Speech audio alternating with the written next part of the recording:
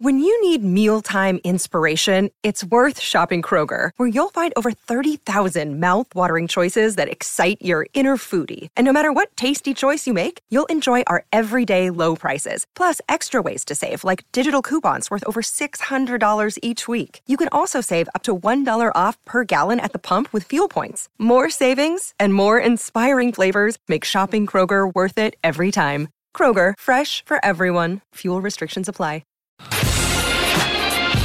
The Hail Varsity Radio Saturday Morning Show, presented by the Nebraska Lottery.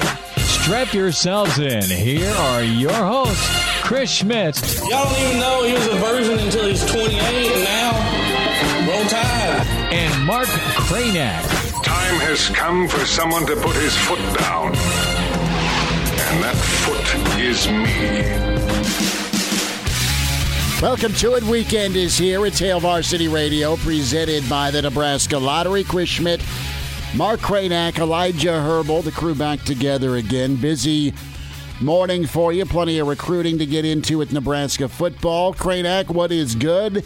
It's feels like back with you. Feels like years, my friend. It does, man. It's been a while. And then next week we got the holiday show. There is no show. We've done a lot of holiday shows together, and we've had our share of New Year's Day. Let's kick things off before all the bowl coverage. Yeah. Brilliant ideas. But, yeah, we're not doing a 4th of July show, but that's okay. We are not. I think both of you out there listening, you guys, you're going to be fine. I know it's been hard without us these last couple weeks. Well, together. You were on assignment. I was on assignment. You tell me this, and we'll get into some recruiting. What's the rainfall look like up in Omaha? Because Junior's got baseball at 10. Will he have baseball at 10? Can you? In Omaha? In Omaha. Ooh. I don't know, man. I don't know. It'll be dicey.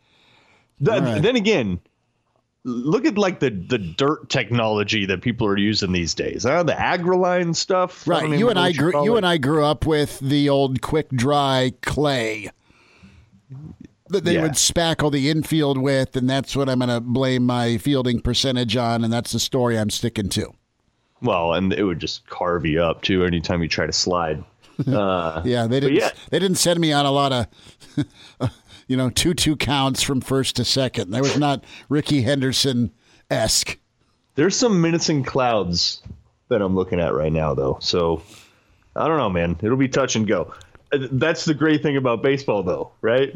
That you can just go ahead and get in the car and drive all the way up, only to find out it's raining. I hope that doesn't happen. No, I am meeting the lovely family up there because you know how baseball is. They got to warm up and all that good stuff. So, that's it. So, how impressed are you, Cranack, with Nebraska during COVID recruiting? This continues to wow me with Nebraska football and where they have gone. I look at Irvin, the running back out of Buford, Georgia, out of a really big-time powerhouse program where Nebraska was so good at first identifying this, and you got to be able to, but easier said than done, where they make kind of contact and connection with a kid that's just a sophomore and watch him do his thing as a junior. And even though the kid can't find his way to Lincoln through virtual visits and constant contact, Nebraska's able to really deliver that message of we care about you, we want you part of the family. And lo and behold, Nebraska gets a kid that is, I don't want to say under the radar because you look at his offer list, but for sure a steal when you look at the peer recruits, teams that went in to try and recruit him. And also the fact that, there's not been any camp circuits for the kid to hit this summer. So who's to say that 3-star wouldn't have gone up? And I really like his style of running. It's kind of Mills and Ozigbo-esque. He's the bigger back for this offense. You look at the Ezra Miller transfer, Nebraska tapping into some transfer options on different parts of their football team. And 10 commits is nice for the Big Red, and 4 of the 10 have not had a chance to see Lincoln. Schweitzer is a kid we talked with, I don't know, about a week ago, and his coach and Schweitzer himself. So I like the athleticism Nebraska's getting. I like the size they're getting, but I like who they're beating on the recruiting trail to get. And Irvin's another example this week of the coaches doing some fantastic work. Well, and you're seeing to your point about who Nebraska is beating for it. It's not just Tulane or Florida Atlantic or something like that. And there have been a handful of those kind of recruits in the past. Not that that's they've okay. all been bad. Like sometimes they turn out, but you like to see that you're not sort of the only big dog after these guys. And Gabe Irvin had a nice list. It was 20 plus offers, and some who's who type people. And I love how you bring up the Ozigbo, the Mills type, because it's, I don't know, I continue to like how Frost has adapted, how they've adapted the profile of athlete that they're going after. It's not going to be a UCF carbon copy. It's just not. Irvin's 6'2", 205 now, going into his senior year. I mean, that's a dude that's going to be 225, 230 by the time he gets on the field at Nebraska, most likely. Like, he's going to put on some weight. And the thing that was really impressed specifically with him, I'm sure did you click play on the highlights, on the huddle highlights? I did, and I love how he listen, it's not that I didn't see outside runs, but I loved the between the tackle work he did. And I like that gear. It's like I'm riding with Cranack to O Street. You get to 10th Street, and all of a sudden there's a little more giddy up in your approach, and that's kind of how that's just how it kind of goes. Once he hits that second level, he hits another gear, and he's lowering his shoulder. Was that a good painting? That's a good analogy. Now, something that he is better at than I would be 3 hours after O Street is balance. Did you see the guy? Truthfully, though, that was the thing that stood out to me the most out of bang, we go with the balance card. No, I mean, really, though, there were multiple it wasn't just 1 or 2 plays that they were showing. It was probably 10 to 12 where a lesser back is on the ground. Because he took some good shots, but I don't know what it is about his center of gravity or his leg strength, whatever, but his balance is outstanding. I mean, really good. When you go watch, he's got this incredible ability to be able to make the smallest little cut before a guy hits him and to take away that guy's angle, and he's able to kind of bounce off that guy and keep going. I mean, I'm really impressed with the balance, too. Kind of reminds me of that Divine Ozigbo type. It's the kind of back that Nebraska has needed in the Big Ten. When you go back and watch the games from 2018, you see the Divine Ozigbo, Maurice Washington kind of fire and ice. And I think Nebraska lacked that a little bit last year. They tried to have it with Wandale, but Wandale was just so necessary in the passing game, and he didn't struggle between the tackles, but you could see that wasn't his forte. And I think it's going to be nice to have a guy like Gabe Irvin who can come in and be the power guy whenever you can have another guy come in next drive and be Elijah, that's a good point, and you need that hammer. And Cranack, to your point about balance and the vision side of things, I mean, that's so nice to have anticipation, that natural ability to know where someone's going to try and be and anticipate it and adjust and then gain a few more yards. Back to Irvin's film for a second. What I loved, and you're not going to see fumbles on a highlight film, I get it. But in doing some research on him this week, I mean, 15 games, 1,000-yard rusher, 15 touchdowns, 1 fumble. Nice. Right? That's I mean, good. That's like always a concern of mine, right? Yeah. Is can big backs hang on to the football? And it's not that they're trying to fumble. It's not that they're not strong enough to keep that football locked up. It's they're always fighting for the extra yard, right? Yeah, sure. They're moving the pile. They're leaning forward. They're trying to get a gain of 5 instead of 4. So his ball security is key. And we have gotten into a lot of discussions over the past 12 months. What's holding Nebraska back? And turnovers and inopportune time. Never a great time for a turnover, but it seems where Nebraska's hurt themselves in some of these, coin flip games where they've had close losses has been some sort of turnover. It's not all been Adrian. There's been some times where the ball gets stripped, and you just can't have it. And give me a guy that's already coming in to a program with a senior year left to play that is good at hanging on to the football, and that's what I want from my big back. You need that hammer, and Frosty's got that in his offense on the way here with Gabe Ervin. Yeah. Let's get into Ezra Miller for a second, unless you got another thought on the back. Well, I was just real quick, just not necessarily on Gabe Ervin, but since COVID hit, you count them 1, 2, 3, 4, 5, 6, 7 commits for Nebraska. 2 from Georgia, 1 from California, 1 from Miami, 1 from Utah. That is so hard to do. Nebraska has their number one advantage, more so than other schools, like way more so than other schools, is getting kids on campus because of people's preconceived notions or lack thereof of the state of Nebraska and of Lincoln.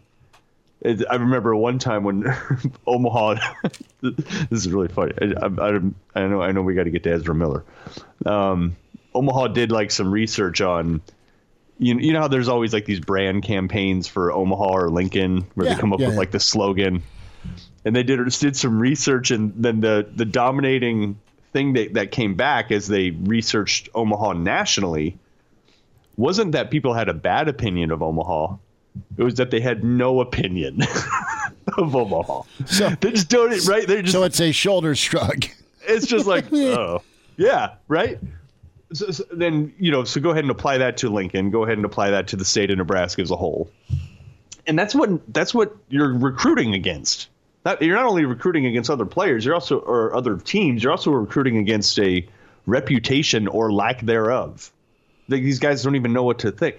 So COVID, recruiting wise, I think has caused Nebraska more troubles than most, or presented more challenges than most. You're right. It and has. to still be able to withstand that, and they're still in the top 30-ish in recruiting rankings right now. And to pull guys from, like I was mentioning, Georgia, to 2 guys from Georgia, 1 from Florida, 1 from Utah, 1 from California since COVID hit, that's pretty good. They're getting their digital game right. So they are. Hats off for that. And what's impressive about that is Nebraska's best trump card here is come see a game and experience the fan base. Come experience 90,000. Come experience Lincoln on a Saturday, okay?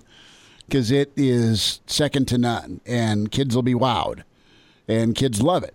To be able to land as many kids as they have with travel bans, okay, is incredible. And Nebraska's, if anyone's been steps ahead of this, it's been Nebraska in a unpredictable world with who's tested positive today.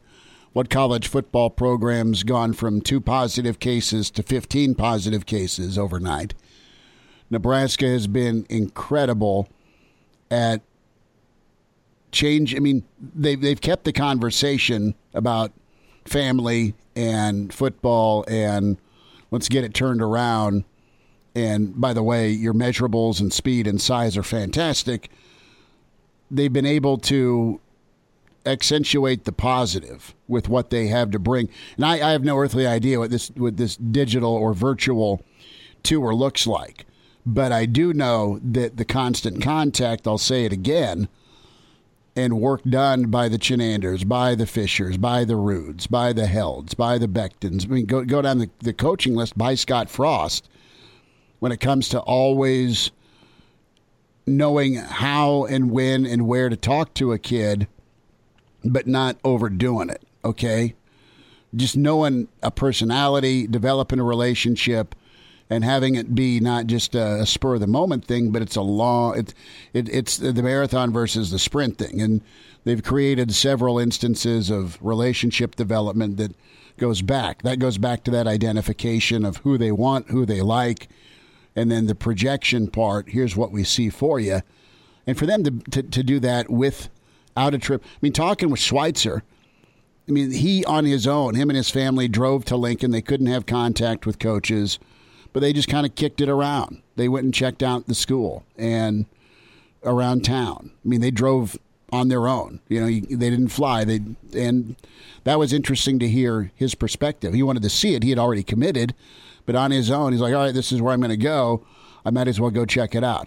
I'm interested to see if more of the recruiting class that may be committed sight unseen takes more trips on their own just to not reaffirm their commitment, but just kind of say, all right, let me go see what this is all about. I really like who I've been in contact with, and I really enjoy what I think this program can be. And there's been so much trust developed here by these kids in Frost, and it's got to be because you can't come in, man. I mean, it's camp season, Kranak. There should be pipeline camps going on. There should be official visits happening this summer. We should be screaming towards kickoff against Purdue. We still may be, but it's so out of this world, unordinary. I couldn't imagine trying to sell something where you can't show them the product. I mean, could that help with a guy like Fidone though? When you look at Fidone, he's been talking about he's been waiting for his official visit. So he wants to go to LSU. He wants to go check out LSU, but you can't go check out LSU. Yeah, could that help a guy in that situation? Where I know for most guys it's been hurtful, but with Fidone, Nebraska's been top of the list, and he's said before in a couple interviews that he appreciates that Nebraska texts him once a day, gives him some space, and they understand what they have in a guy like him. So, I mean, as weird as it sounds, is that helping Nebraska? I don't know. Maybe in that instance, in the one case, in the one case, but it's a big case. Kranak, a thought on Ezra Miller. This kid looked incredible coming out of high school. Yeah, 4-star kid out of Iowa. He was a coveted recruit for Iowa too, and I don't know if anybody's noticed, but their offensive lines tend to be okay. And they've been okay for a while. That was hard for you to say. I know. I hear the pain in your voice, knowing how big an Iowa fan you are. But they do. They move in unison. They're big. They wear on you. Whatever. But so he's one of those guys, and he didn't have a ton of offers coming out of high school because he was one of those Hawkeye fanatics. You just knew where he was going to go. Nebraska gets those shares of guys too that are just Nebraska fans. That's just it. There's no reason to get offers elsewhere because they're not going anywhere else. But stepped aside and is transferring as a walk-on, which I don't know exactly how that works, but I want to say you're eligible right away, aren't you? He is not. It's going to take a waiver because he was on scholarship before. Right. And he was on scholarship. He was on medical. Got it. And he's already used a red shirt. So he's he's going to have 3 years to play. But I mean, just the fact that he's been through practice at a Big Ten, right? At a Big Ten institution going against Big Ten offensive linemen, specifically Iowa. You know, that he's been through a place where he's had to withstand and witness racism on a ridiculous scale. I'm kidding. Wow. What? Didn't know we were going there. That's their whole thing. This is what the Hawkeyes are all about. Man. What? That's not me saying it. It's the players saying it. That's why they're getting rid of their strength coach. He's gone. Yeah, I know. That's what I'm saying. So, like, for him, anyways, I'm just saying this kid's seen a lot in his young years. It's not an entirely accurate painting. This guy's seen a lot in his young years. And better phrase. Yeah, and I just think it helps. I mean, obviously, it's going to help. And Nebraska is suddenly, all of a sudden, you could call it loaded at offensive line at this point. Feels like it, doesn't it? Loaded. I mean, come on. How many people on the roster would you even call linemen right now? It's a filthy amount. 17, 18, something like that. At least. There's got to be more than that, right? When you count the walk-ons? Oh, well, yeah, that's fair. Yeah. And they're all monsters. This is another guy that's, 6'6"? Is that right? 310, yeah. Yeah, it's, I don't know. And again, does that happen this year? I don't know. But I think eventually, if you have 6'6", 320-pound, 4-star linemen practicing against one another year after year after year, it's going to bear some fruit eventually here. Yeah, and that's where I'm at on this guy is he's probably not going to come in and make a difference immediately, especially because he needs a waiver. Mm-hmm. But he's going to be coming in and playing the starting D lineman. And this is a guy that's knows Iowa. He's 6'6". He's got the frame of even the offensive guards you're going to be seeing in the Big Ten. So if nothing else, immediately he's going to provide a big body, a big frame that's going to be able to go up against the starting D lineman and give them a good look that's been better than what they've been getting in recent years. You're going to win in this league moving forward with line of scrimmage play. It's what's been lacking for Nebraska. They're trying to address that. I think Greg Austin's got a group he's going to be excited about, and not just this group this year, but future prospects that are getting the development. And I know they've not had it without the spring ball, but when things, air quote, return to normal, you're going to see start of that reload ability, which is nice. And Ezra's a guy that at some point maybe he's your heir apparent to a Farniok, right? And that'll be good. We will hit plenty of offensive line and have a medical expert's take on football and COVID. The rewind shortly with Rob Zatechka. Dr. Rob was with us earlier in the week, kind of get his take on COVID and the positive tests and dealing with it as a program. And then we will get the info on the left guard battle and, of course, that move by Farniok into right guard. And then some thoughts on Benhart at right tackle and just that adjustment. So that's around the corner. What? 26 guys listed as offensive linemen on the roster right now. Okay, so is there like 8 or 9 walk-ons? That would have to be, yeah. Okay. But you think about some of the walk-ons, one of them is that, I'm going to kill his name. The Colorado State kid? Yeah, Nuruddin Newley, whatever. Newley. This dude, he played. Yeah. He played already for Colorado State. He walked on.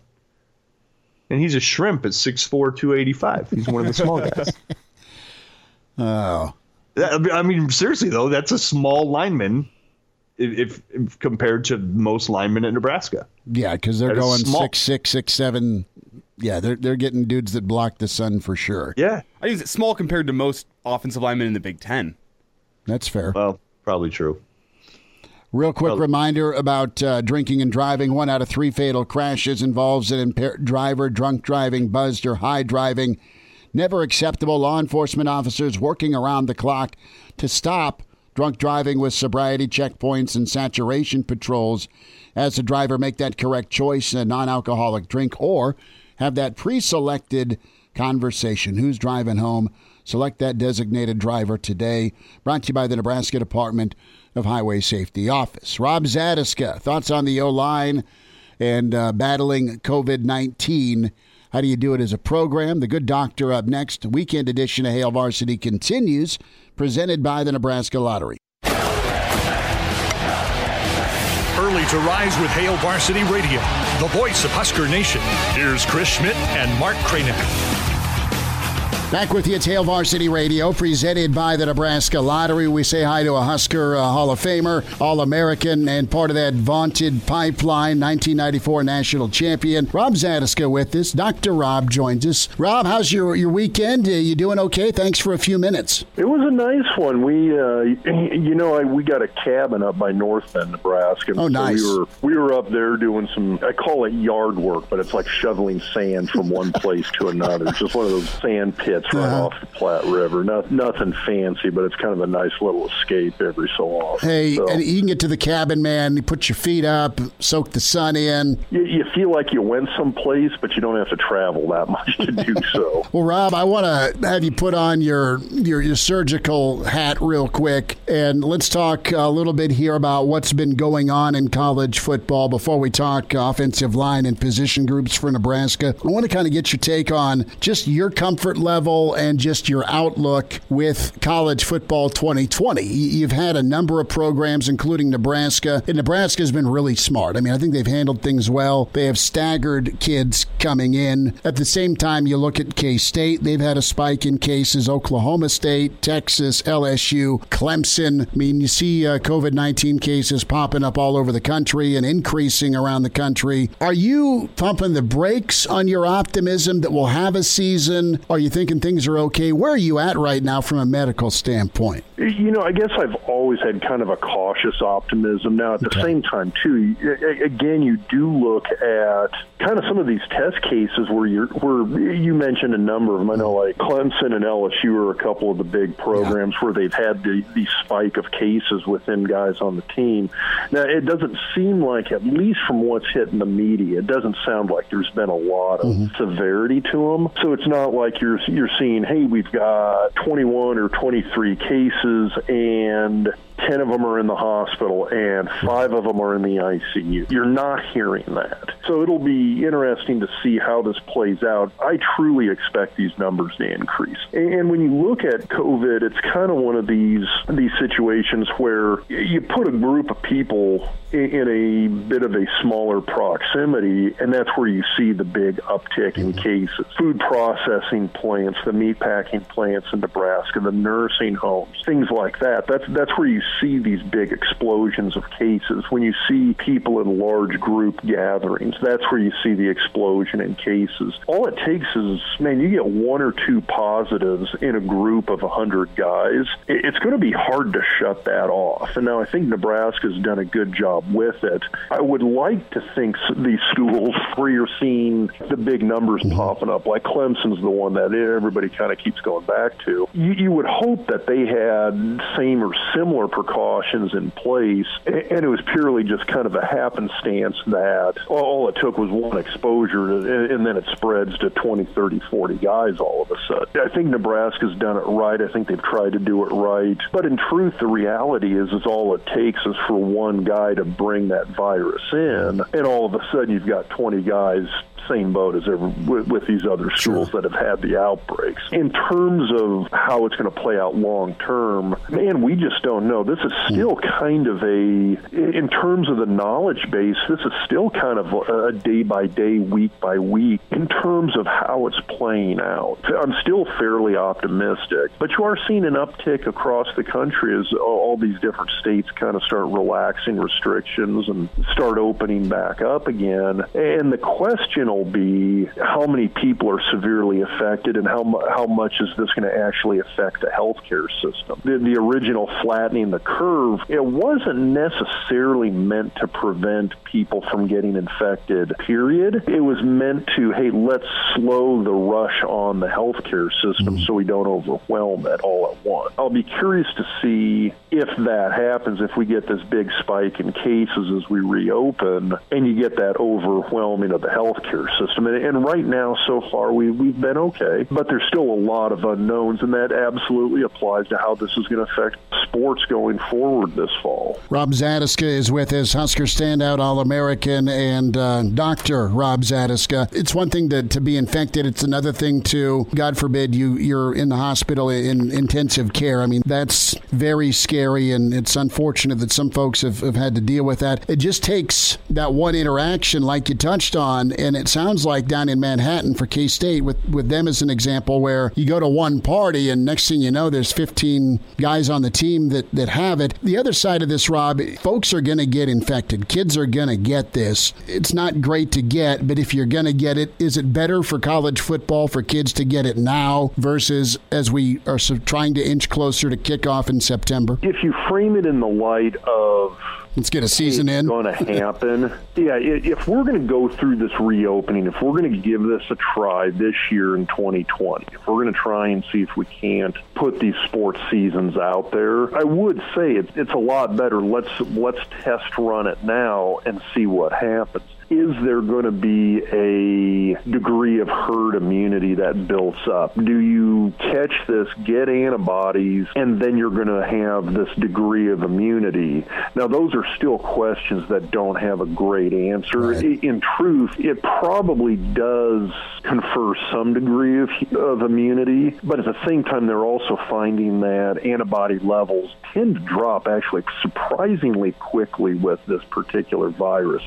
It's not something where the antibodies stick around. And when you look at places that have done a wide scale reopening, Sweden's a great test case country because they didn't do a lot of restrictions from the get-go, and for a country of its size, they had tons of numbers of cases. It's still a little bit questionable how much immunity actually gets conferred by those antibodies that your body creates to this virus. And so the ideal would be we do this, bunch of young, healthy guys get it, knock on wood, nobody's injured or severely affected by it. They get over it, and we roll on into the football season with this huge amount of herd immunity amongst college athletes. I mean, that would be the ideal case. We don't know if that's going to happen yet, though. We don't have a test case for this. It's the line that kind of gets used frequently, and there's a lot of truth to this, is we're flying the airplane while we're building it. And that's what we're going to have to find out with this is, are we going to run through the next couple of months here, end of June, July, early August? I will be shocked if pretty much every sports team doesn't come down with a large number of cases. Right. I just don't see that not happening. And the idea would be, it's like, well, let's see if that happens. We get through it, and then we play on into the fall after everybody's recovered. Right. And that, like I said, that would be the ideal situation. Rob, we'll get to football. I want one more medical thought from you. Rob Zatechka with us, Hail Varsity Radio. You've been in medicine a long time, and when this first came on the radar, what was your reaction? Like, I remember when March hit, right? I'm getting ready for state tournament games, and oh no, right? I mean, the United States comes to a screeching halt. UNMC, the medical community in Nebraska you're a part of, is phenomenal. So I wasn't like super worried. Maybe I'm just overly optimistic, but you as a medical practitioner, man, as a guy that's done the school, you know the science, you're educated, you provide care to people. What did you think when here's this virus from China that's rolling in? I was, initially it was a little. The initial hope was that this would be something like the first SARS, like the SARS 1 outbreak several years ago, and then you had the MERS virus outbreak, and those were actually very, very lethal viruses. So those, truth be told, they kind of killed you before you had a chance to spread it. Okay. When you look at the numbers nationwide, but worldwide as well, that SARS 1 outbreak, I'd have to go back and look for the exact numbers, but I think there was just shy of 10,000 total cases worldwide. And that was a huge deal at the time, and partly because it was so fatal. I mean, it had about a 10% fatality rate. So if you got it, you had about a 1 in 10 chance you're going to die. So, but it was very localized in certain locations, very little spread, and then it was kind of poof. It was one of those things that just kind of went away. Same thing with MERS, which affected even fewer people. I think that was around 4,000 or 5,000 total cases worldwide. The hope was that this was going to be something like this. Hey, this is going to hit this really set group of people, a set defined population here or there, and then it's going to kind of poof, sort of disappear, and hopefully we don't see this crap again for several decades. And this has not proven to be like that. This has been much more like your standard influenza A, influenza B that kind of comes around, hits all populations to some degree, and then lingers for months. And that's kind of what we're seeing with this. And so it kind of, I was, like I said initially, I was kind of optimistic this was going to be something where when this popped up in March, it was one of those like, whoa, we need to shut everything down and we need to do it now. And hopefully by May, maybe June at the latest, this thing's going to be gone. That hasn't happened. So it's disappointed to say the least. And I think from a medical standpoint, hugely disappointed in terms of how this has affected the worldwide population. At this point in time, and this is kind of I don't mean to be sort of doom and gloom on this, I don't see, and I don't think most of the experts see a defined endpoint. And that's kind of the scary thing with this, is that you talk to most of the infectious disease experts, the epidemiologists, there's really not a good, hard, solid, defined endpoint. And that's why I think getting a vaccine out is going to be kind of a very important aspect to this, is because one of the things that I think really lends to influenza A and B having kind of that defined quote-unquote flu season is because so many people do get a flu shot or get a flu vaccine every year. You do have a little bit of a true herd immunity from that. Now, that being said, influenza still kills anywhere from 30 to 70,000 Americans every year. And so it's still a pretty bad disease, although it kind of gets short shrift in terms of how people view it. But we have a little bit of a defined start and a season of influenza. We don't have that with this yet. And so that's always a little disconcerting. Rob, going to switch to football. Nebraska has a lot of experience back on the offensive line. Hymas, options at left guard. There'll be a position battle there. Juergens at center. What's Matt Farniok looking at moving into guard? You played tackle. I'm sure you've spent a little time at guard in your career, in your different spots in your career, but give me a thought what Matt's up against. Now that he can't do it, it's just a different look. And then also, what's the learning curve for Bryce Benhart or a Turner Corcoran at the right tackle spot? At least as far as moving to guard, I mean, Farniok, he started, I thought it was as a redshirt freshman. I think you're right. He played a few games at guard as a redshirt fresh. He's been there before. So this isn't going to be completely foreign to him. I think in terms of his overall skill set, I think guard's a little bit of a more natural position for him. I think he's one of those guys who he'll always be he's a serviceable right tackle. It's not one of these, oh yeah, this guy's got that spot locked down and this is a great right tackle. This is the next Zach Wiegert at right tackle. That's not Farniok. He's serviceable at right tackle. I think some of his lateral movement and his ability to take on kind of the good combo defensive ends, the guys like Epinesa from Iowa, those guys that have that nice combination, that 6'6", 280, 290, but can still move. He struggles with those guys. You give him the 6'3", 240-pound defensive end, he's going to be fine. You give him the 6'4", 320-pound defensive end who's maybe not a super fast guy, he's going to be fine. You give him that prototypical Bosa, Epinesa, NFL caliber defensive end, which, I mean, obviously those guys give everybody trouble, but he's going to struggle with that a little bit. I think you move him into guard, and where that lateral movement doesn't have to be as big of an issue, you've got less space to cover. I think he's going to do much better at that spot. For a guy like Benhart, you got a guy who's been primarily a tackle, and I think it's a much more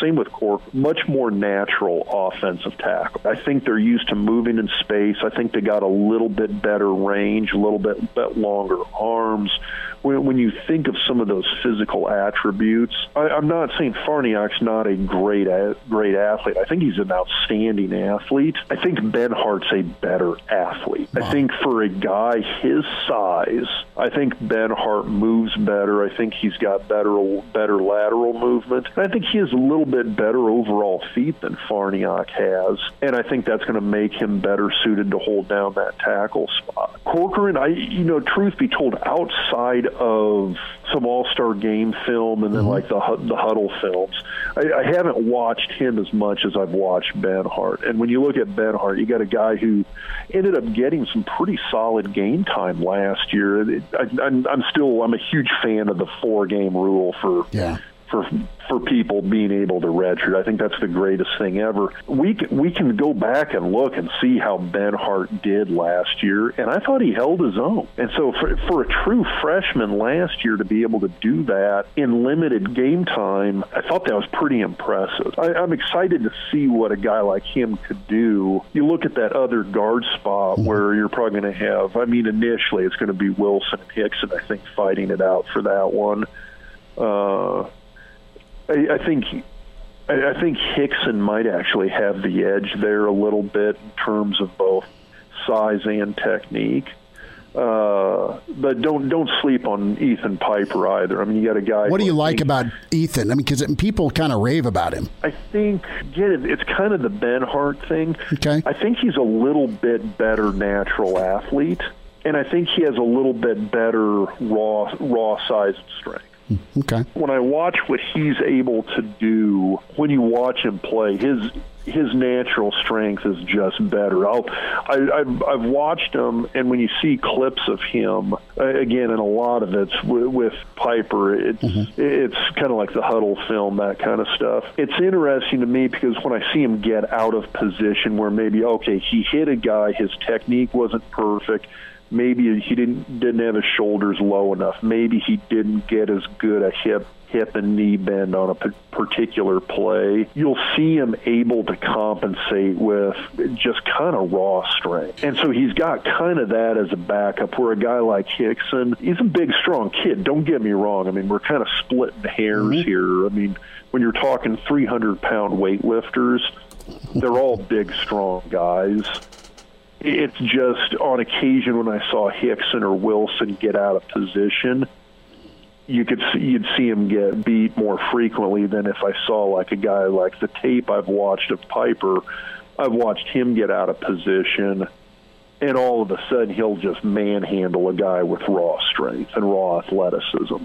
And that's something I saw with Juergens as well, too, is that he was able to compensate for a lot of inexperience just by the fact that he's a really, really explosive athlete.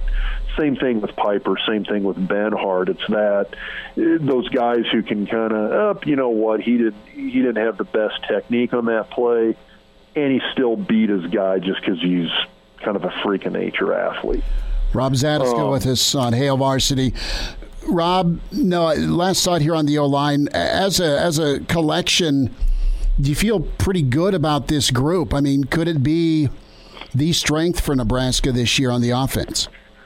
Boy, I don't know. And the reason I say that is that, again, I think in terms of personnel, we're moving towards, quote-unquote, the right personnel.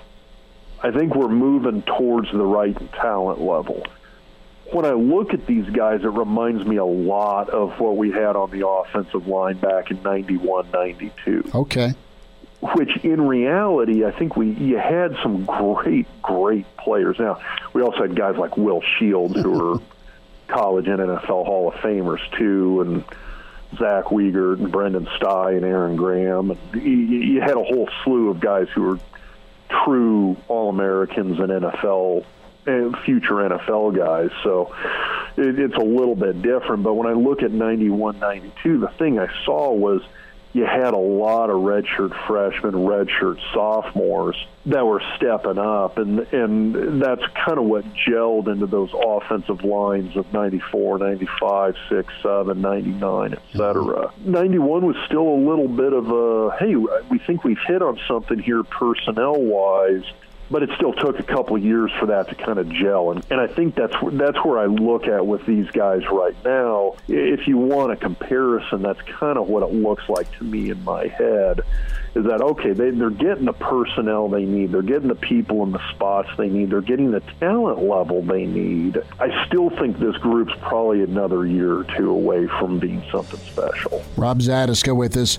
Rob, this was awesome, man. Thanks for checking in on the offensive line, and thanks for your medical expertise and thoughts on college football and COVID moving forward. We'll get to football season soon enough, man, and we'll get caught up again. How's that sound? Absolutely.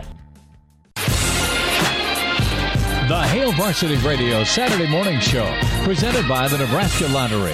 Strap yourselves in. Here are your hosts, Chris Schmidt. Y'all don't even know he was a virgin until he's 28, and now, roll tide. And Mark Cranack. Time has come for someone to put his foot down. And that foot is me. Back with you, Tower 2 Weekend Edition, Hail Varsity Radio, presented by the Nebraska Lottery. Chris Schmidt. Mark Cranack, give us a follow on Twitter at Schmidt_radio at Mark Skurs. Elijah Herbal in this morning at Herbal Essence on Twitter. And you find Brandon Vogel at Brandon L. Vogel on Twitter, managing editor for HailVarsity.com and magazine. The yearbook is in the mail. The yearbook is headed to newsstands. The Hail Varsity Yearbook 2020. Your Husker College Football Bible. Good morning, Vogues. How are you? I'm doing well. How are you guys? We are good. So I need to throw this out to the crew. And this is something I'm thinking about starting. And it's not necessarily sports related, although it can be sports involved. And that's family movie night. And a buddy of mine, Nitro is his name. He's up in Omaha. He had family movie night. He's got a projection set up so they can project either on the side of their house / garage, and they watched Caddyshack. Bold choice for a family of 5, with many of them under the age of 12. But nonetheless, Caddyshack's a winner for me. Good call there. There was a request on movie suggestions. It's got to be kid-friendly. My suggestions of Basic Instinct or Fast Times at Ridgemont High got shot down. Vogues, I need a good 80s suggestion from you if we're going to do this family movie night thing. Junior's 12, well, Junior's 13 going on 30, so I think we gotta win Mama over more than Junior. Okay, so that's as young as we need to go. Well, it's not from the 80s, but as we approach July 4th, something that I always do is watch one of my favorite movies, which is Jaws. Yeah, so you got some gore in there. You know, it's a little bit. There's the grotesque nudity. They've got the nudity. I mean, yeah, that's true. I mean, if Junior plays video games, like, he's used to this stuff. So I think it'll be fine. I definitely watched that movie before I was 12. Not to tell you what to do here, but thematically, it's still like it basically made the summer blockbuster. It's basically a perfect movie, and it's all about 4th of July weekend on Amity Island. So that's my pick. Might be pushing the boundaries a little bit, but I have not checked Junior's search history, so Jaws may be nothing to scream at. It might not be. Cranack, what do you got? So summer movie. It's not 4th of July specific, but One Crazy Summer would be a great one. Is that the UCLA quarterback? No. One Crazy Summer. It's John Cusack, Demi Moore, Bobcat Goldthwait. I like that guy, actually. Oh, dude, it's perfect. I mean, it's a really funny, ridiculous movie. Okay. Have you seen that one, Brandon? I don't think I have, actually, but it sounds intriguing. It's pretty legit. It takes place in Nantucket. Like it's the rich people versus the poor people. It's good. Bobcats, typical Bobcat in there. Hey, Cookie, I'm Egg Gemini. Like he's struggling with anxiety through his speech. Bobcat's role in the movie Blow is underrated. I'm yet to see that one. You haven't seen Blow yet? No. Really? With Johnny Depp? Dude, No. it's great. I should see it. Yeah, Elijah, you got a suggestion? Search history. You got to be careful. Well, the one my dad showed me when I was probably way too young, about Junior's age, was Porky's. Oh, yeah. He showed me that one about 12, 13. I loved that movie when I was that age. Of course you did. I'm not sure how your wife would be feeling about that one, but if you got like a couple weekends, Lord of the Rings trilogy. Nah, I don't know. Oh, are you kidding me? Has he seen it? No. Oh, that's a great one. That's great, especially that age too. I loved Lord of the Rings at that age. Maybe Grandma showed it to him. Coach Brett off the top rope. Hooah! He says "Scent of a Woman." I think "Scent of a Woman's" a great call, especially the Ferrari scene. We'll get to sports here, but I need to poll the room here. Oh wait! Has he seen Ferris Bueller's Day Off? Yeah, he loves that movie. Okay, that's a great movie. Yeah. Yep. So Child Protective is on their way for me, and there we go. Vogues, I love your buy and sell. You're going through all the Big Ten teams. You're really laying out a tough choice for me, and Elijah and I talked about it yesterday, and Kranak jump in here on this as well. But is there a more difficult team than Penn State to try and buy or sell for 2020, assuming we have football, with what they've got coming back, what they've lost, and how they finished top 10 and 11-2. I mean, and they're supposed to be loaded, and they're going to be preseason top 5, and they've got a quarterback coming back. They got Micah Parsons off the edge. I mean, they host Ohio State. Their schedule's not easy.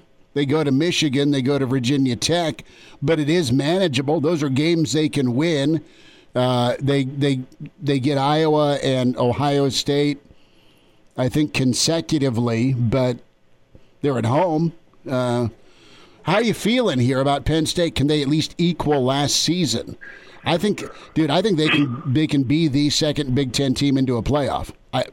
That's my take. I think they're that good. Yeah, I think that's their ceiling for 2020 as well.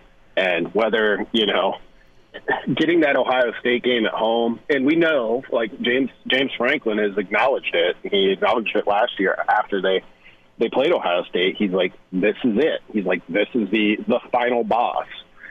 We have to get over that hump because we've kind of cleared about everything up to that point. So it's a tough buy from that perspective because there's just not a lot of room to go up, and there's an expectation to go up, as there always is in college football. But based on kind of personnel and what they have returning and the way the schedule sets up, that one was a pretty easy buy for me, even knowing that the profit margin probably isn't huge on them. Michigan was honestly a tougher one for me because I think they could be pretty good again. Are they going to get over, they've got 2 humps to get over, basically, with Penn State and Ohio State, of course.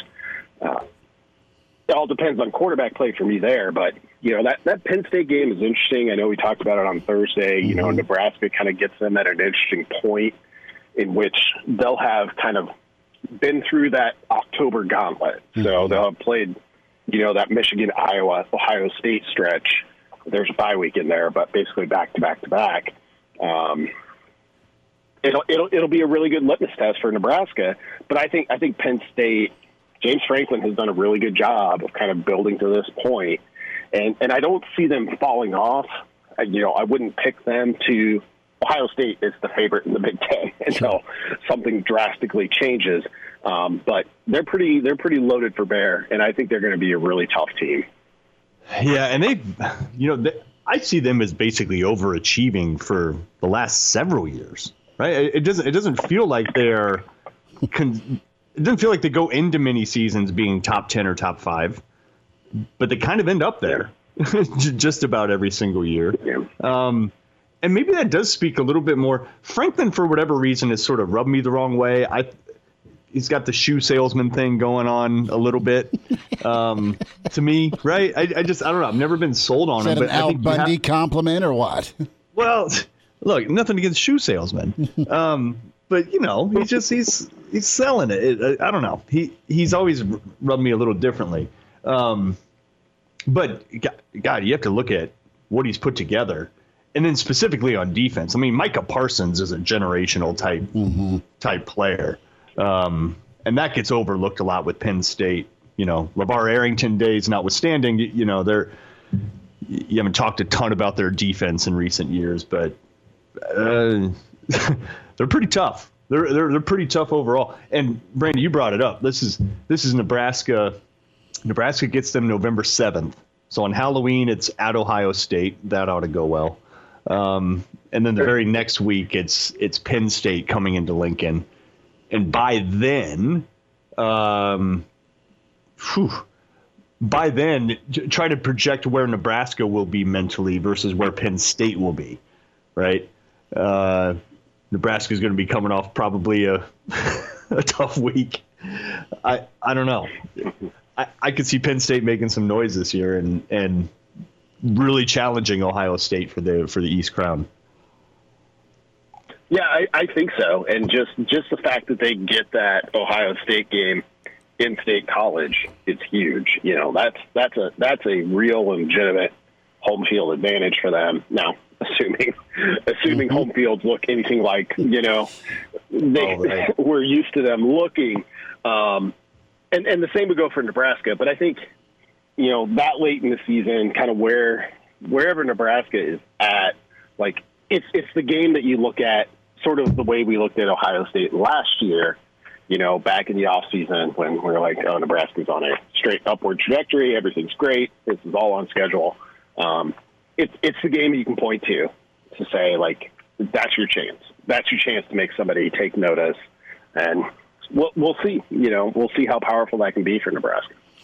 That statement opportunity. I'm interested, Vogues, with as we kind of project that point in the season in kind of a crossroads moment. What's Penn? They're through their gauntlet. Nebraska's in the midst of theirs when Nebraska and Penn State will meet.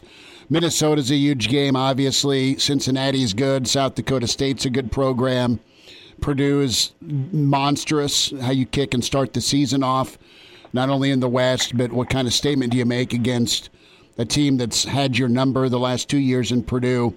But from a splash standpoint, getting Penn State at home, how do you respond after whatever happens in Columbus, right? How do you respond with another blue blood coming in? It can set up well. Penn State doesn't typically drop those games. As I look at Penn State the last few years, they found ways to win in Iowa, right? I mean, like good Iowa teams, but 9-3, 8-4 Iowa teams, and that's where Nebraska's trying to get back to being. Okay, they're not probably far off from that. Here, as you look forward, Penn State, for the first time in a long time, stubbed their toe a season ago, same time of the year, same point in the season, at Minnesota. And that kind of sprungboard Minnesota to not just relevancy, but it kind of it validated them a little bit. Now they're end of November with a tough one at Iowa City, and then the way Minnesota got smoked by Wisconsin, the payback was very real. But Minnesota righted themselves. I don't know if Penn State is gonna slip up 2 years in a row. Who knows, man? It's too far away. But they have survived those tough November games, either at home against an Ohio State or against Michigan or against Sparty, right? I mean, I just go through the East. Yeah. They don't misstep. That was the first time in forever that a team that on paper they're more talented than beat them. And the way that Penn State lost was a lot of it was self-infliction with scoring opportunities. I just don't know if – I think Nebraska can play well against Penn State. I think Nebraska can beat Penn State. I just don't think Penn State, the way their program's going with Franklin, they beat who they're supposed to beat most of the time. They do, and I don't remember off the top of my head the line for that Minnesota game. I mean, because you're right, like that was the game where it was like, okay, this isn't just like Minnesota's kind of had, really had a quietly tough non-conference schedule last year, and then kind of ramped up to that point, and then it was like, okay, yeah, this, it's the point where Minnesota goes from like the 17th ranked team to, they've got to be in the top 10 because they just smoked Penn State. And, to the degree that Penn State went out and hired Minnesota's offensive coordinator in the off season. And I don't think that's totally unrelated, that Penn State game. So it's just interesting in that, okay, a lot of their hay will be in the barn by that point. Nebraska is the opposite. So you look at that Halloween trip to Columbus, almost certainly Nebraska, that'll be the most they are an underdog all year long. But, they may not be a favorite at any point after that, depending on where Penn State's at. And then you've got Wisconsin, Iowa, finish up with Minnesota at home. Like, Nebraska goes 2-3 in that stretch. It's pretty good, but which 2 wins are you picking? Are you going Wisconsin, Iowa on the road? I mean, maybe Minnesota's maybe the most likely one, but what's the other win in that 5-game stretch? It's interesting. So you got to kind of steal one, and Penn State. We'll see where they're at, but that would be a pretty good one to steal. Brandon Vogel is with us on Hail Varsity Radio. Nebraska gets a transfer from Iowa. He's walking on. He was a scholarship guy at Iowa, Ezra Miller. And he's from the state, stepped aside with a medical red shirt. Turns out it was for mental issues that he has since taken care of. But because he took a medical, he can't go back to Iowa. So Nebraska is getting a not only a Big Ten caliber, but an Iowa caliber offensive lineman transferring in, not on scholarship, and really bolstering. I was adding it up. I think it's 26 offensive linemen on the roster right now for Nebraska. How do you look at this line this year and moving forward? And I don't want to lead you here, but I don't see any way when you have those kind of numbers and you have that kind of size that you're bringing in. These are monstrous offensive linemen for the most part. They're almost all 6'5" and above. Yeah. They're almost all 300-plus pounds. They're almost all of them had a wealth of offers coming out of high school. So these aren't also ran type guys. Maybe it doesn't bear fruit this year. Who knows? But over time, that has to lead to putting together a pretty salty group. Are you bullish on what they're doing offensive line-wise? Absolutely. I mean, you just kind of look at the measurables for those guys, whether transfers or coming out of high school, and they just look different. Like they're recruiting to like a different spec than Nebraska had previously. And in 2020, I don't know if Nebraska's O-line gets there, but I think they have the highest ceiling of any position group on offense. So we'll see how that kind of comes together. There's some gelling that needs to happen. I mean, it looks like Nebraska is prepared to start a redshirt freshman at right tackle and have kind of an open competition then at left guard. So things get a little bit interesting, but you kind of fast forward this maybe 2 seasons, and all of a sudden things start to look kind of vintage if everything goes according to plan. So you got Cam Jurgens and maybe Ethan Piper, 2 in-state kids who are like, kind of the classic 90s profile, played multiple sports, super athletes. They also happen to be, really, really good offensive linemen. You got somebody like Ben Hart, assuming he wins that job and holds that down, who's kind of the high-profile import from out of state. Turner Corcoran might be in that mix. You might even have a guy like Norodai Newley, who in-state walk-on kid from a totally unique background, in that mix. All of a sudden, it starts to look like, oh yeah, this feels pretty familiar. Now, a lot has to be sorted out before then. I'm not saying that group is that now, but you just start to look at it, what it could be in 2020 and what it could be a little bit down the road, and it starts to feel a little bit familiar. And it's hard for me to see Nebraska getting back to where it wants to be as a program, where its historical standing has been, without that being the case. Brandon, you mentioned Nordy Newley. You got Ezra Miller as well, both walk-ons from that had scholarships at Division I schools. When we're moving forward into the fall, everyone loves seeing the videos of these walk-ons getting their scholarships. Do we know how many walk-ons could be in line to be getting scholarships this fall?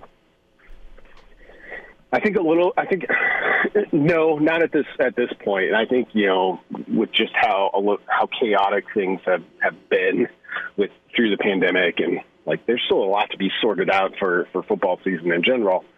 I think that might put a little bit of a pause on that. And some of it will depend too, Nebraska's out there actively trying to fill a scholarship for the 2020 class. So that changes a little bit too. It's one of those things you get to fall camp and say, okay, we know we're going to have these two open. Who deserves it the most? And that typically goes to guys that are upperclassmen. So I would assume it'll probably be business as usual there. But when you start to look at the numbers on the offensive line, and Trent Hickson made an enormous contribution there as a walk-on last year. There's a lot of candidates, and I think that's where they want things to be. Nebraska is bringing in a ton of walk-ons, which Coach Frost said he was going to do the day that he was hired, but it's still a little bit shocking to just see how big those numbers are. Vogues, real quick, tell folks about the yearbook, and a lot of subscribers clearly, but folks also going to be out and about, and the 2020 edition will be saying, hey, look at me, buy me, flip through me, yeah, for football. Yeah, I really think today might be the first day that you have a pretty good chance of seeing it on newsstands. So if you're not a subscriber, definitely look for it. It'll be out and about. We already saw some feedback from some people that they had received it in the mail this week for those subscribers who are closest to Omaha, where the magazine's printed and shipped. So it's getting out there. I'm excited for people to see it. I really appreciate it when people reach out and kind of express their excitement about just getting it. We took a 2-month break for the first time since we started Hail Varsity in 2012 around the pandemic. So it feels really good to be back out there. And for my money, there's a lot of college football previews out there, and I buy about all of the national ones, even knowing that 3 of them I'm not going to like that much. But I really do believe for the Nebraska fan to get a basically 160-page book solely devoted to Nebraska, but also touching on the Big Ten and the teams on Nebraska's schedule. It's not something that everybody gets. If you're a random sort of Auburn fan, you may not get that sort of preview. So if you've never seen it before, give it a chance, check it out. If you have seen it before, thank you, and hope you like the new one. We will love it. Vogue, you take care and have a good weekend. Thanks for a few minutes today. Thanks, guys. There he is. Thanks, That's Brandon Vogel with his managing editor, HailVarsity.com and magazine. I'd imagine the Auburn football yearbook would have to have a lot of pictures. Well, yeah. We talked about Auburn this week in our YouTube Tuesday. Mitch Crank was with us, tight end for Nebraska. As we relived the 82 Nebraska-Auburn game. And that was right after Nebraska got hosed by Penn State, and they went down and beat Bo Jackson 41-7. Ooh. And that's a little piece of Husker history I'm not that familiar with. So Bo Jackson could not do anything on the black shirts. He scored a touchdown, but ran 5 times for 18 yards. Why didn't they give him the ball more than 5 times? Well, because they had a tsunami of Turner Gill in the fourth quarter, and the game got out of hand. Gotcha. And T.O. kind of did ball control in the second half. Makes sense. Okay. No, but think about that. Think about that on your schedule. You're at Penn State, and then your next game's at Auburn. We're talking back to back. Not even in conference. That's your freaking non-conference. Yeah. That is crazy to think about. Pretty good. We'll run down the Iron Horse. Gary Sharp's up next. Hail Varsity continues, weekend edition, presented by the Nebraska Lottery. Glad to have you back. Yes, sir. You heard me right. Here are the guys, Schmidt and Kranak. Well, Hector, here's the game plan. You're going to bring us 2 absolute martinis. You know how I like them, straight up. And then precisely 7 1/2 minutes after that, you're going to bring us 2 more. Then 2 more after that every 5 minutes until one of us passes out. Excellent strategy, sir. Weekend edition rolls forward. It's Hail Varsity presented by the Nebraska Lottery. Chris Schmidt, Mark Kranak, Elijah Herbal. The Iron Horse is back. It is Gary Sharp. Sharpie, we are going around the room. And Vogel suggested Jaws for Schmidt summer movie night on the weekend. Elijah came with Porky's. What say you for maybe a weekend cinema at the Schmidt household? What are you throwing at me? National Lampoon's Vacation. Okay. That's a great call. Have you seen One Crazy Summer? Cusack, Demi Moore, Bobcat Goldthwait. Oh, it's a movie. I thought you were talking about that one summer you had as a single guy when you were in your 20s. No. Totally different. Similar, different. Yeah. Well, I think if you watch National Lampoon's Vacation, you know where John Candy's character comes out and tells you the park is closed. I hope 10 weeks from now we don't have somebody standing there telling us that college football is closed. I can see right now a little red in front of the gates and someone going Clark on Marty Moose's nose. If Little Red's holding the sign up that says, sorry, folks, the park's closed, what's your fear factor like right now? Well, I will tell you this. First and foremost, I had a great conversation 2 days ago with, and I won't put him out there. He's an athletic director who runs a major university with a Power 5 college football program. And we discussed, and where they're located, they've got a pretty good plan, and they've had a couple of positive test results where the student-athletes coming back, but they're in a state that is okay right now. Okay. He said the biggest thing for all of college athletics is the next 3 to 4 weeks, because not only in their campuses and their communities, you know, you're starting to see cases go up around the country, of course. That's dominated the headlines for the last few days, especially in places like Texas and Florida. He says, though, because now you're into the mode of regular testing with your student-athletes back on campus, you're going to transition from the return to campus to return to competition when players are around each other a little bit more and they can ramp up things that they're doing and, of course, looking towards August. So, you know, it wasn't a great week, but we still have some time. But I think everybody needs to do their job because, first and foremost, guys, whether it be professional sports or college sports, if it was just about health, we're not playing. We're shutting her down until 2021. This is financial, and you hear Michigan saying we've got a $26 million budget deficit in our athletic department next year. You know what Nebraska did last week with their athletic department? You know what they announced yesterday with their overall university system budget? They have to find a way to play fall sports, but they have to find a way to do it safe. But watch the next 3 to 4 weeks are going to be crucial. But it's right now, when you ask that question and we talk about it, you guys talk about it, I think it's still okay to say, I don't know if we're going to have college football 10 weeks from now. But I do know that if we don't have college football in any form, it'll be devastating to college athletics, and it'll be devastating to the psyche of people in this country that either make their livelihood off of that or they love the sport so much. Gary Sharp is with us on Hail Varsity Radio, and of course, in order to participate in a sport, you need a roster. And when you look at rosters, look at Nebraska's roster. This is unofficial, but a quick little quiz, because I love doing these quizzes. Unofficial. Look at Nebraska's 2017 roster. Okay? So those would presumably be guys that are entering their redshirt sophomore or junior years at Nebraska this year, right? If I have that right. Yeah. Okay, so how many from that roster, the 2017 roster, overall are still with the program? Scholarship or total? Just total. 21. You're close. It's very low. It's 27.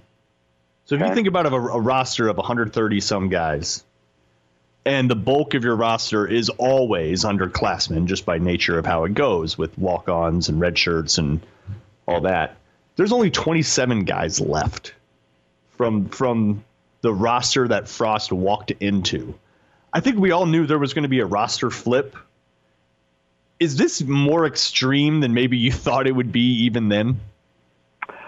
Yes, but you know what, Mark, don't you think that this probably, the flipping of the roster should have happened earlier? You know, if Mike Riley goes back and says, okay, if there's 1, 2, 3, 4, 5, 6, 7, 8, 9, 10 things that I would have changed with my tenure in Nebraska, I think instead of coming in 2015 and letting it be a player-led program, he would have come in and flipped the roster right away. So it was a gradual 15 to 16 to maybe 17, where you wouldn't have the extreme 17 to 20 roster flip like we have now, but it had to be done.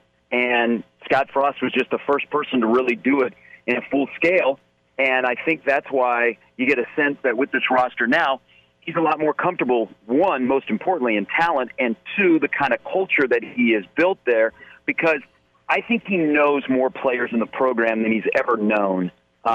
He maybe didn't know those guys when he walked in the door so well. I think now he has a good handle on all of his guys that are in the program and understand what makes them tick, and they understand what makes him tick, because that's not easy to do. Gary Sharp's with us on Hail Varsity. We talk about current guys and roster and the ability to kind of communicate and be there for one another. Let's talk recruiting, Sharpie. And I look at what Nebraska's done during the pandemic. I look at the 10 verbals and how many have not been to Lincoln. They've just seen the digital virtual tour, and that's impressive. Tell me what your first takeaway is on Gabe Ervin, the kid out of Buford, Georgia. Nebraska locking up a back that they want in a position of need for 2021. Let's go to Ervin, and Kranek and I can't say enough nice things about him. You've been around college football a lot. You've seen recruiting a lot. What's your takeaway with the get for Nebraska? Well, you and Mark are absolutely right. That's a big pickup for Nebraska. One, because it's from a very good high school program. So when you watch his film and you look at the players that he's playing against, you know that it's at a fairly high level in the state of Georgia. I looked at him right away and I said, man, that guy's slippery. That guy might be one of the more athletic backs that Nebraska has gotten in a while, but he's tough to bring down. He runs hard. He's kind of like a little pinball that people bounce off of him. I think he's got really good football IQ. He's got really good vision. He just doesn't come down very, very easily. He doesn't spend a lot of time on the ground. I really, really like that pickup, and I think that pickup might lead to a teammate of his who's a defensive back also jumping into the mix. Now, the thing about players, and we're kind of, with the extension of the recruiting dead period, we're thinking, okay, you're going to have an abundance of transfers when this thing gets rolling back to some sense of normalcy. Players do commit without seeing a campus, and then they come and take a visit. I think in this case, Christopher Paul Jr. jumped out of the boat. I think with Gabe Ervin, he's in because he's in a program where the coaches they make sure, and they have a good relationship with Nebraska's coaches, especially Sean Beckton, that if you make a commitment, you stick to that commitment until there's something that is out of your control that you have to change your commitment. So I wouldn't be afraid of him jumping out of the boat. But I think that's a big, big pickup for Nebraska because, they're projecting and looking past Dedrick Mills this year. If you do look at the style of running back that they have, the two in Morrison and Scott they got last year, Ramir Johnson, which now we're waiting for him to come on, you got Tompkins and Bivens. That's a very intriguing room that you can tell that Ryan Held's got a big smile on his face. But I really, really like that pickup. I knew Nebraska was definitely in the mix. I just didn't expect the announcement when it was. But whenever it was, that's a great feather in the cap for Nebraska. This was a good week for Nebraska in putting together their roster for 2021. Gary Sharp is with us on Hail Varsity Radio as we talk about Nebraska, of course. Now, Ramir Johnson is all of a sudden, I thought he was sort of the prototype that Frost wanted to get at the running back position. And I think if you transport back to UCF, he was, right? Yep. Slender, just a straight-up speed guy. Look at the composition of the running back room now. Ramir's kind of the lone wolf there, right? Everybody else, pretty big, pretty physical. Yeah. What does that say about how they've adapted, I guess, to the Big Ten? Well, I think with him, you're right, Mark. Ramir is kind of like the sleek guy, a little bit taller. Everybody else is a little bit shorter, where they are cock diesel. But the one factor through all of them is they got speed. They are building a track team. And I think not only speed of running the football, but they've got, if you look at Irvin, he can catch the football out of the backfield. So a lot of these guys can catch the football. But whether Ramir Johnson is a little bit taller than the other backs, not, they all have track speed. Ramir Johnson is one of those guys. We talk about Mills. I think Mills is going to have a big year. I think he's comfortable. I think there's 1,000 yards that are staring him in the face. Ramir Johnson is one of those guys that we like, and we love the story, and he was great for all of us to talk to before he ended up in Nebraska. He's one of those guys that I really wanted to see in spring. So I'm curious now with the other players on campus what that does to him. But again, I like the running back room a lot. And we're not even talking about a guy who is a semi-running back in Wan'Dale Robinson there. But the way they're building that running back room, it is world-class speed, kind of what we saw at Central Florida. Gary, I think back to Scott Frost's introductory press conference. He was asked, how are you going to adjust your system for the Big Ten? And he essentially said, I think the Big Ten is going to have to make adjustments to account for us. And now that we're 2 years down the road, how do you think that statement has held up when you look at how Scott Frost has been recruiting and the results he's gotten in the Big Ten? Well, that was a bad statement. I mean, that was a statement you make in an opening press conference, not knowing entirely what's going to happen and not knowing the league and the shape that it is. And as a result, you only win 9 games. All right, now you got a chance to hit the reset button after 2 years because you like your coaching staff, you like your roster.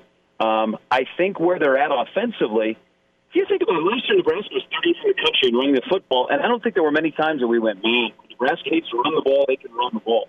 They like their offensive line, they're a little bit veteran there. Of course, they like Dedrick Mills. He's a lot more comfortable. That tight end room is really, really good, but Vokalek, the transfer from Rutgers, now being eligible. You got some questions at wide receiver, but you kind of like some of the young guys there. Really, maybe the only biggest question going into this year when it comes to offense, if that offense can continually put up 30-plus points, is the quarterback position. You'd like to think, okay, Adrian is healthy. He'll be able to hold off Luke McCaffrey. He'll be able to get better. He'll be able to his mechanics will be better. His decision-making will be better. He'll run with abandon. I really, really like the offense, but I cringe when I heard that statement then. I still cringe now in some of the boastful stuff of Nebraska the first 2 years. But, hey, you learn your lesson, and you move on from it, and you say, okay, we maybe shouldn't have said that now, but maybe at the end of the year we can say that again because that resonated throughout the league. And you saw the result when people went up against Nebraska. Sharpie, how did you celebrate baseball coming back? Nervous excitement. I'm happy that it's back. It's a monumental task for anybody to bring back sports during a pandemic. I want it to happen. I love baseball. I hope they pull it off. It's going to be different from going into a bubble or a hub city because you're going to kind of be some sense of normalcy where you get to go home and you come back. I think everybody, whether it be professional sports or college sports, guys, they have to reiterate to these athletes that you are in it for your team. If you step outside of the bubble and you step away from the protocol, you're not only hurting yourself, you're hurting your teammates. And that's not what a good teammate is being. So I hope they pull it off. I'll be excited on July 23rd to get it back. I got nervous excitement. I got my fingers crossed. I'm very disappointed they did not consult me because if they're going to have these playground rules in a short season, like putting a runner on second base to be in an extra inning, why don't we just go full-scale playground? Why don't we have ghost runners? And because all of us playing baseball growing up, we didn't have enough kids to play with us, so right field was dead if you hit it to right field. See, extra innings could be monkey in the middle. I love the ghost. The ghost runner on first was phenomenal. My ghost runners were 1,000 times faster than me. That was the argument on a first to third, or a go from first to home gap shot between left and center. Did you guys ever play where you didn't have enough players, so you didn't have a catcher? So if somebody was trying to score, all you had to do when you field the ball to get somebody out at home is just throw it past home plate. Like the person coming home would be in fear because they get hit in the head. But a guy, hit the ball to shortstop, and the shortstop would throw a BB right to home plate, and that was out. I mean, they might as well just go all of those playground rules if they're going to bring it back. But I'm excited to see it back. No, the being able to throw the ball at the runner was the best. I mean, if you didn't have someone at second or at third or at catcher, you'd peg him with the ball, and that was the out. That was the way to do it, man. Hey, Gary, we didn't even have a lot of time. I don't think we have enough time to get into this, but as a guy who covers college baseball so much and has spent time with minor leagues and major league teams, the fact that there's no minor league baseball, the fact that the draft was cut down, like the ramifications of the pandemic across the baseball world at large, not even necessarily the major leagues, but how it affects college baseball, how it affects minor league. Can you even put into words how everything has been flipped on its head? The game took a step backwards, and the game's got some making up to do, and we don't know what 2021 or 2022 will look like at the major league level. But I think what it has done, because you've got youth baseball and Legion baseball going on around this state, is I think people are falling more in love with the game of baseball. They're just a little upset at Major League Baseball, but it stunts the development. It makes college baseball stronger, makes minor league baseball weaker, and makes us have a lot of questions about what the future is going to be like at Major League Baseball. You guys started this our chat this morning. I said 10 weeks. I'm still trying to be confident. I'm very optimistic. Yay or nay, 10 weeks from now, we're playing college football in Lincoln, Nebraska. I think we are in Lincoln. I don't know if we're going to play in some other spots. I think the SEC is going to forge forward. I think the Big Ten will play ball, and I think there are some programs within states that see spikes that will bow out. I think it's just going to be case by case. I think the plug gets pulled late October, November. I think at worst they push back the start date and you have just conference only.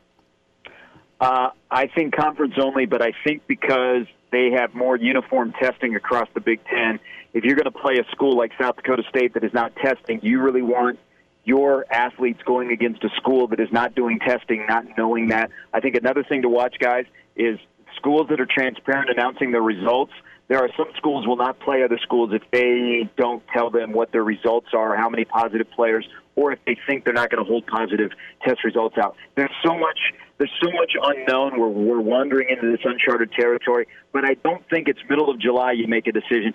I think they go up to when the water is right on the toes before across college football. People make decisions on what the season's going to look like and what the schedule is going to look like. But buckle up. The next 10 weeks are pretty important, but we can all do our job in this country in the next month to really, really try and slow down Rona, or at least beat Rona, so that we can have what we love 10 weeks from now. Absolutely. Sharpie, you're awesome. We will talk to you after the 4th, bud. Thanks again. All the best, boys. All right, there he is, Gary Sharpie, Iron Horse. Dude, it's just the dominoes is the thing that makes me think that it's going to be hard to complete a season. Because, again, you could be doing everything right. You could be fine. But who are you playing, and who did they play?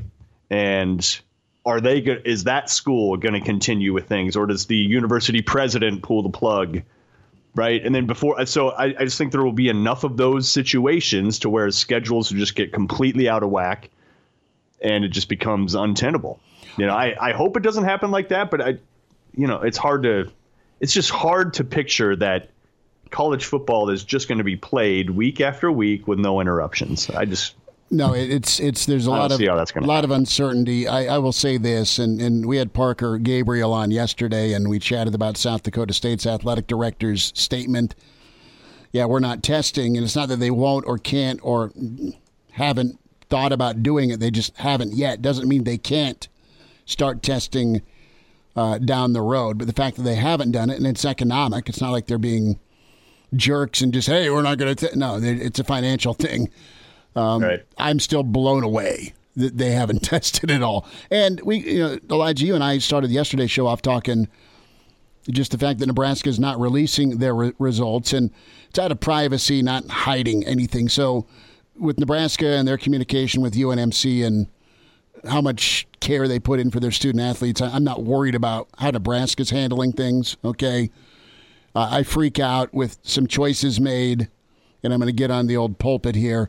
If you're going to bars as an LSU player, or if you go to a house party as a K-State player, it's not that that can't happen at Nebraska, but from a commitment standpoint, what's your commitment level like to be able to play ball? Well, my bigger thought on this is college campuses as a whole. Are they going to be able to stop COVID from spreading at a college campus? Because if you have it spreading throughout a campus, I don't think you can have college football.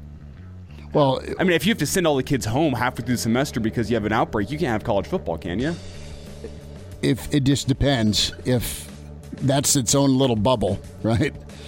What do you do with the campus? You got the academic and the athletic side. Kradak, have a good weekend, brother. Enjoy baseball today. You as well. All right. All right. Talk to you after the 4th. Back at you Monday on Hail Varsity. Thanks.